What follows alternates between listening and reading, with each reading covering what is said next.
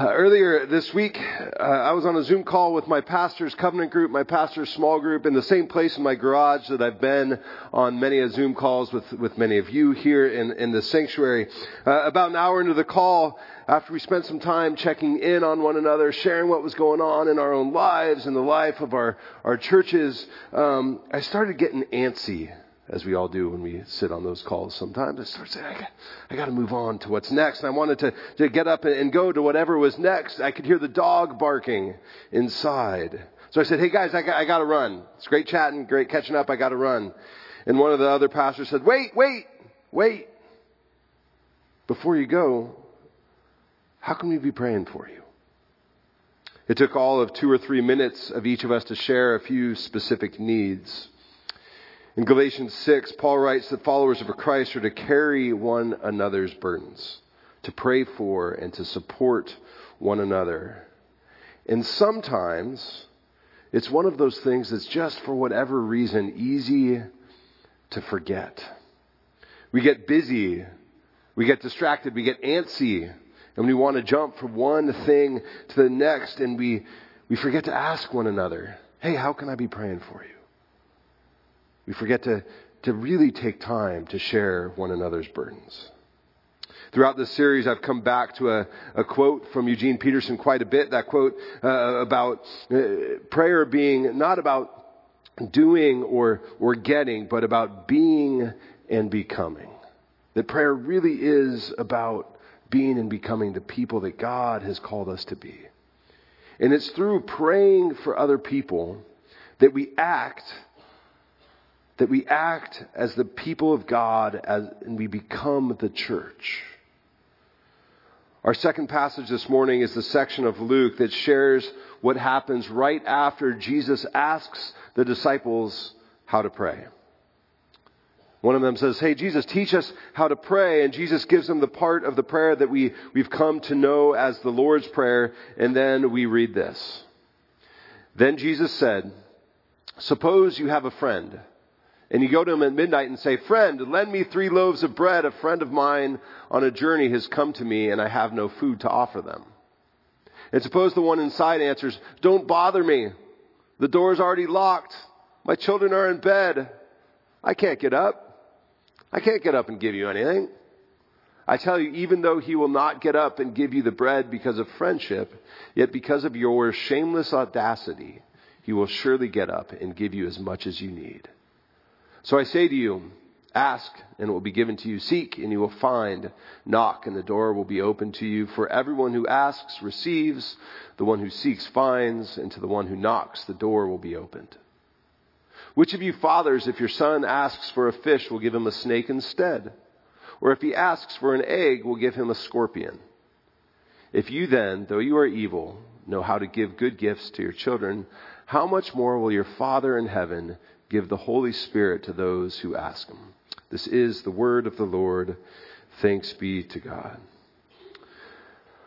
Over the years, I've known quite a few people who are people that I would consider to be persistent prayers. You might know the sort of people that I'm talking about. They're the people who say, hey, how can I pray for you?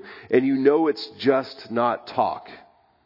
Right? They say, hey, how can I pray for you? And they might pull out a notebook and write it down. And you know that they are praying for you. I can't help but think of this wonderful, sweet woman at my previous church who would often repeat these phrases. I'm not sure where she picked them up. One of them was, if you've made a friend of change, you've made a friend for life. She would often repeat that. She'd carry around free hug cards and hand them out to people. And when she said, I'm praying for you, you knew she was praying for you. It wasn't just talk.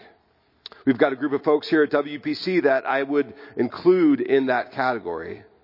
Folks who email around prayer requests anytime they arise, whether those requests are for people in our congregation or for people in the broader community, in our extended family. I'm guessing most of us can think of someone who we would consider to be a persistent prayer. But when I think of people who are enthusiastic to pray, I can't help but picture my friends in Malawi.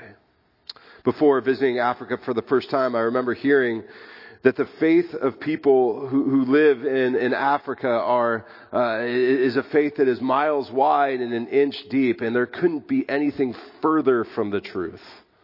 It's a common misnomer we say about people in Africa. It's not true at all. I remember being shocked to hear that many of the Presbyterian churches held 5 a.m. prayer gatherings every single day. Not just Wednesdays during Lent. Every single day they're up at 5 a.m. meeting in the church to pray. That doesn't sound to me like people whose faith is miles wide and an inch deep. They prayed. And I remember being humbled the couple of weeks that I actually woke up early enough to participate them. Our church in Malawi had a group of people, not all that different from the group that manages our prayer chain here. They consider themselves the intercessors. They called themselves the intercessors. There were times that they would stay up all night long during important events when something significant had happened in the world and just pray through the night. Sometimes people in this intercessory group would show up to church on Sunday morning and they would fall asleep during worship services. And at first it bothered me. And then I thought, you know what? There are definitely worse reasons to fall asleep in church on a Sunday morning.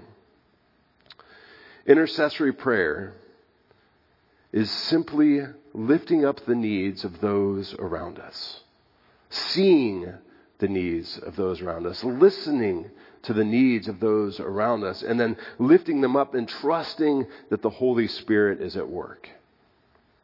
Our first passage this morning that Aubrey read, it came from the end of James. Now, James is this kind of funny letter in some ways. It's a letter that we might consider to be a public service announcement today.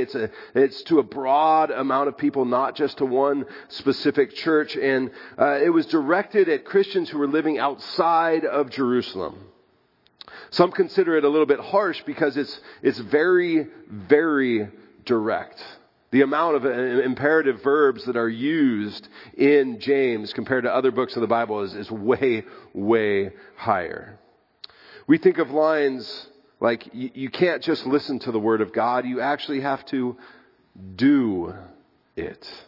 And faith without works is dead. But then, when it comes to prayer here at the end of the letter, the passage that Aubrey read, I think that the straightforwardness, the directness is helpful. There's not a whole lot of wiggle room. If anyone among you is in trouble, let them pray. If anyone is happy, let them sing songs of praise. If anyone among you is sick, let them call the elders of the church to pray over them and to anoint them with oil in the name of the Lord. I know a lot of people struggle with James, but the clarity here is helpful. When we pray for other people, we align our hearts and our minds with what God has for the world. That's why we lift up the needs of other people.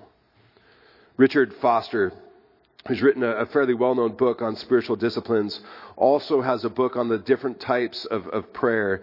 And when he writes on intercessory prayer, he points out that we're not only following Jesus' example when we pray for others, but we're also praying in Jesus' name. We're praying in Jesus' name, which is to say, we pray in the one who interceded and continues to intercede on our behalf. It's the priestly part of Jesus' identity. Foster continues, in the ongoing work of the kingdom of God, nothing is more important than intercessory prayer. People today desperately need the help that we can give them if we learn to pray on their behalf. One of the better illustrations, I think, in Scripture of intercessory prayer comes from Exodus chapter 17. The Israelites are in battle with the Amalekites, and Joshua is down in the valley leading the charge. Moses and Aaron and Hur, they go up on top of a hill to watch the battle take place down in the valley. And we're told that Moses, he raises his hands over the battle that's happening down below. In his hands, when they're raised, the Israelites, they're winning the battle. And when they begin to drop, the Amalekites begin to win. But the intercession doesn't just stop with Moses interceding on behalf of those who are battling down below. When he can't hold up his arms any longer, Aaron and Hur come along and they help. They all played an important part of Israel's victory here. There are times in our lives where we are like Joshua, where we're down in the valley, where we are fighting, where we can see what's in front of us. It's obvious. We're battling with something. We see it. It's there. There's others, we're like Moses, and we're praying like crazy for a loved one, and it's exhausting. It's exhausting. We're praying and praying and praying, and it's hard and exhausting. And then sometimes we're like Aaron and Hur, supporting the one who is praying and who is exhausted. Intercessory prayer is the act of holding one another up and praying that the kingdom of God would break through in the middle of very difficult situations. So when the disciples asked Jesus to pray, in that first part of Luke where we get the Lord's Prayer, he responds with essentially saying, keep it simple. He gives them a pattern for prayer of sorts. And then he gets into these series of short stories. One about a neighbor who shows up in the middle of the night to help out a visitor. And one about a son asking his dad for some food. Now, the arrival of the guest in the middle of the night in first century Palestine wouldn't have been all that common. It wouldn't have been all that common in Palestine. Now, it also wasn't unheard of because in neighboring desert communities it was common because people would travel at night to avoid the heat. But in Palestinian area, it wasn't all that common. No matter when a guest arrived in your home, in that culture, a host in that society would be expected to provide some sort of welcome. And not just a sort of kind of guarded greeting that we give when somebody knocks on our door that's unexpected and we kind of open the door to see what salesman it's going to be. Not that sort of welcome. When I think of this sort of welcome, I can't help again but to think of Malawi. I read the story that Jesus tells here differently because of what Haley and I experienced while we lived there. When a person arrived in our home, planned or unplanned, and it was usually unplanned, we were expected at the very least to have tea and biscuits ready to go. At the very least. There were no short greetings. Each time somebody showed up, it took at least an hour. Hospitality was incredibly important in their culture. And it was the same in first century Palestine. In Jesus' day, towns were small enough that if you didn't have bread in your own home, there was a good chance that you knew which neighbors spent the day baking that day. So it wasn't like somebody was on one end of the Conejo Valley and showed up and you lived on the other end of the Conejo Valley and you had to travel all this way. It was like a small enough community that they knew what one another were doing. And so if a neighbor came to you in the middle of the night and you didn't have bread or you didn't have the right type of bread or an ample amount of bread or a loaf that wasn't half eaten, you would know who spent the day baking that day. And that's the person that you would go and ask for some bread. The visitor in this parable wouldn't have just been a guest to the family. That's the point that Jesus is trying to make here. The visitor isn't just a guest to the family, to the house where he's knocking. It's a guest to the entire community.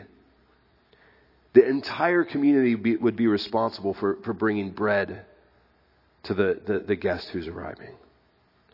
Now there's a couple different ways to interpret Jesus' parable here. We could read it and think that God will respond to our prayers if we annoy him enough, right? It's the picture of a person banging on the door. Listen! Or maybe it's a comparison between the way humans respond to needs and the way that God responds to needs. In other words, if neighbors respond to one another's needs when pressed hard enough, surely God would go above and beyond what humans do. But there's a third way. And it's a way that a scholar named Kenneth Bailey highlights. It all hinges on this phrase, shameless audacity. Shameless audacity. Now, some translate that Greek word to be persistence, but it can also mean avoiding shame. Avoiding shame. In the first century Palestinian mind, those two concepts were connected.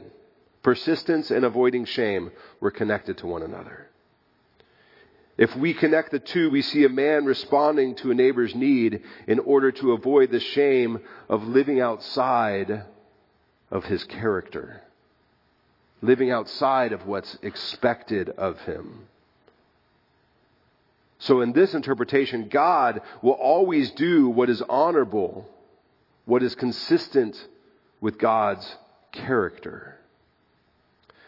Now, those of us who have been around children leading up to a birthday or up to Christmas have seen the back and forth of a child changing their mind about presents and parties. How many of you have witnessed that? Right? One day it's one thing. The second day it's something else. The third day it's something completely different. Right? It goes from a baseball party to a clown party to a race car party, back to a race party, or back to a clown party.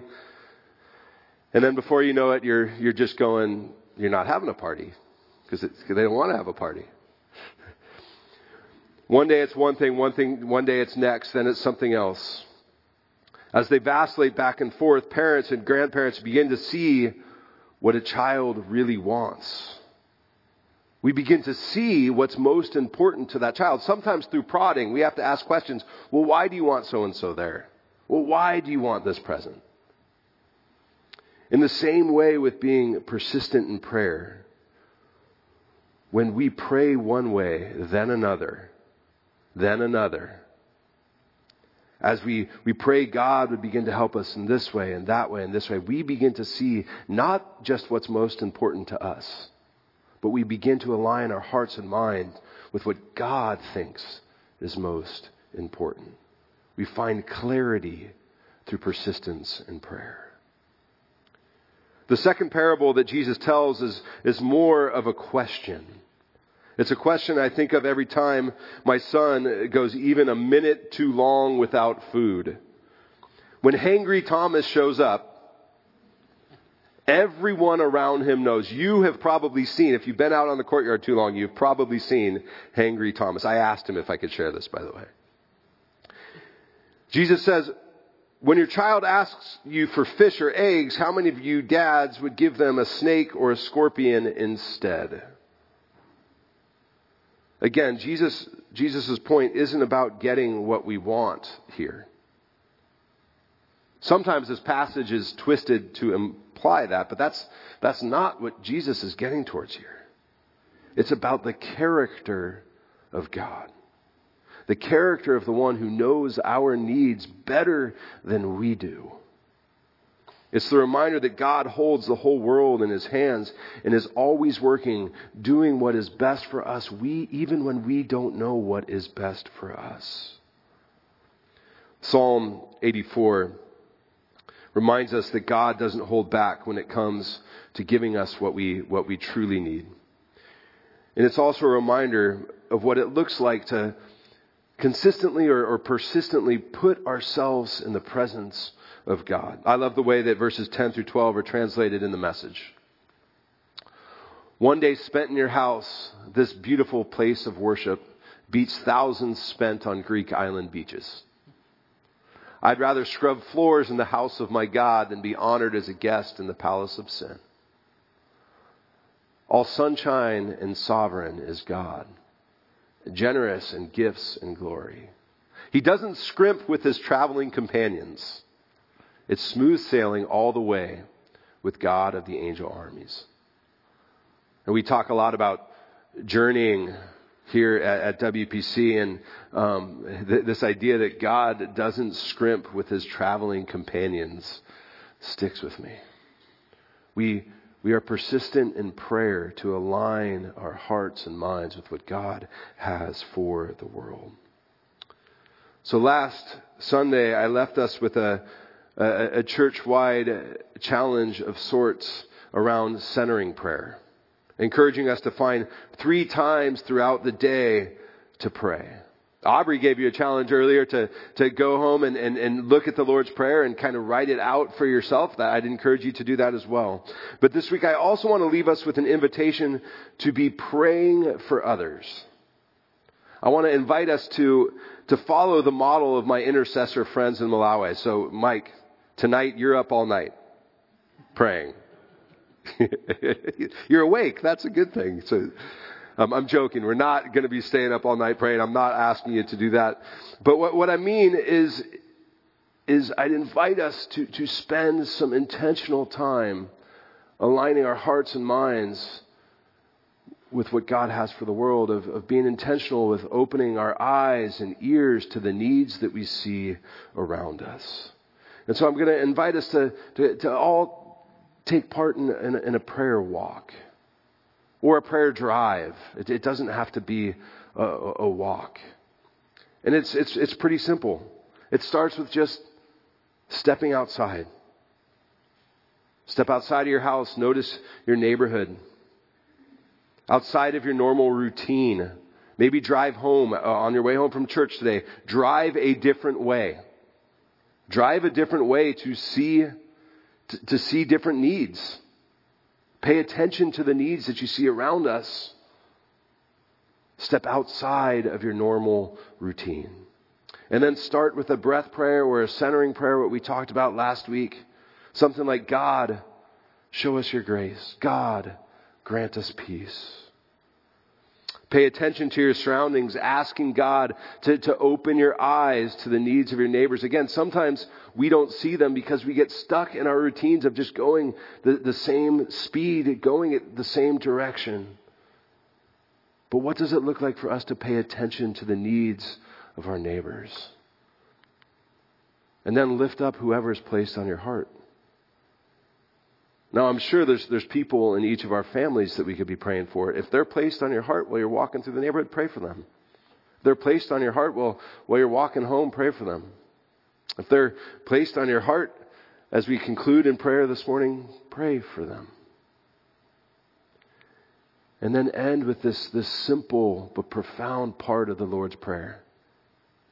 Thy will be done. I've mentioned that praying for others is how we align our heart and mind with what God has for the world. And the ultimate prayer for that is, God, we have all of these needs. We're concerned. We see all the hurt. We see all the pain. We are hurting. Family members are hurting. But we know that you have what's best, even when we don't get it. And so, God, help us to accept your will. Thy will be done. So I'd encourage us to commit to some sort of prayer walk, prayer drive, something this week where we are paying attention and consciously lifting up the needs of our neighbors and world. Let's pray. Holy God, we long to align our hearts and minds with you. Lord, with what you have for us, what you have for our families, what you have for our neighbors, what you have for this world. God, help us to be a church who is persistent in prayer, trusting that you'll respond in a way that is consistent with your character. As we lift up the needs of our neighbors, both those whose needs are readily apparent and those who aren't, may we remember that you hold us all in your hands. Lord, may we pray earnestly and honestly that your will be done in our lives and in this world. God, we pray all these things in your Son, Jesus' name. Amen.